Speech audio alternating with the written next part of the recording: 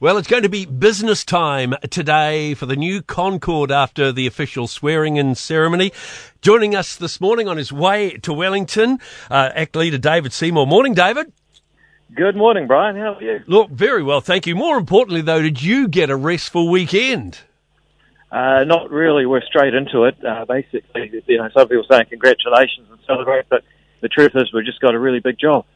So you didn't get a chance at all to put your feet up on the weekend. You just continued meeting and getting things organised for the coming rain.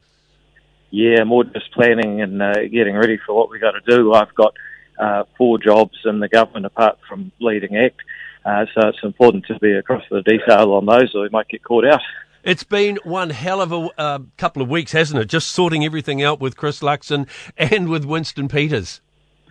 Yeah, it is, and I know there's lots of commentary on how long it took, but I just say to people at the end of it, you've got 3 people who were competitors, sometimes fierce competitors in an election, coming together to form a government that has one agenda and one plan to ensure that the problems that we were elected to solve, high costs of living, a lot of social division, a lot of crime, we can actually solve those problems with more consequences for criminals, less government waste, less red tape and regulation, and ultimately a conversation about how we fit together as a country that is not a fearful conversation, but actually a positive one about what our treaty means and how we identify as New Zealanders before we identify as this background or that. You've got so much to get done and in a way so little time before you break at Christmas, haven't you? Yeah, that's right. So Parliament will sit for a couple of weeks before Christmas, and we use that time to get rid of the Natural and Built Environments Act, the Spatial Planning Act, the 3 waters, some of those pieces of legislation, the fair pay agreements, that are actually adding bureaucracy and cost to New Zealand, so we can make a fresh start next year and starting to put in place positive policies that actually will allow New Zealanders to take their own lives, their homes, their businesses, their families, build those up and take our country forward. From our show's point of view, an agricultural point of view, having Andrew Hoggard, one of your ACT team there, in a cabinet position, that's great as well. Quite reassuring, really. Yeah, look, I think one of the things about the previous government is that you often had people who saw everything from a theoretical point of view. Andrew's actually milked a cow or two, and he's also got the political experience, having been the president of the Feds, the financial spokesperson for the Feds. He understands the laws, the departments, the policy issues, and even on the international stage, he's travelled and represented New Zealand farming. So it's hard to think of a better person to be in charge of food safety, biosecurity, associate agriculture, also his associate environment, which was critical because a lot of what's making it hard to farm is not actually the explicitly agriculture-related stuff, but the environmental regulations coming out of the national policy statements, national environment statements around fresh water and so on. So expect to see a big impact from him.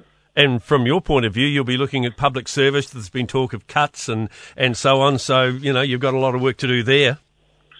Yeah, and I think that's got to be put in a bit of context. Just remember, Labor took us from 47,000 public servants to 61,000. Now, I'm not talking about nurses, teachers, cops, or anyone else that you'd see actually working with people, customers at the front line. I'm talking about people that are largely departmental staff in Wellington. 15,000 extras, a 30% increase.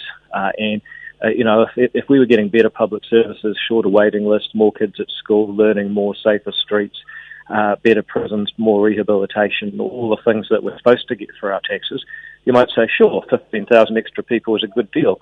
Problem is we hired the 15,000 extra people and actually most public services got worse. So, we're going to have to ask ourselves how many of those people are truly needed and where can we save money? Because if the government stops spending so much, it takes pressure off inflation, takes pressure off interest rates, and actually lets people who have been really, really scrimping and saving to get through the week lately, gives them a bit of relief by the government finally doing what they've had to do. Are you enjoying working with Chris Luxon and Winston Peters? Yeah, I think that we've got 3 people who are committed to making a government work. We recognise that we're going to be judged on how successful our government is at addressing people's problems and delivering the change they voted for. We're going to have a lot more conflict with the outside world, the fiscal and economic situation, the social division, the crime that's been left by the previous government than we are with each other, I can assure you. David, very good of you to join us this morning. Good luck today. No worries, Brian. Have a great day.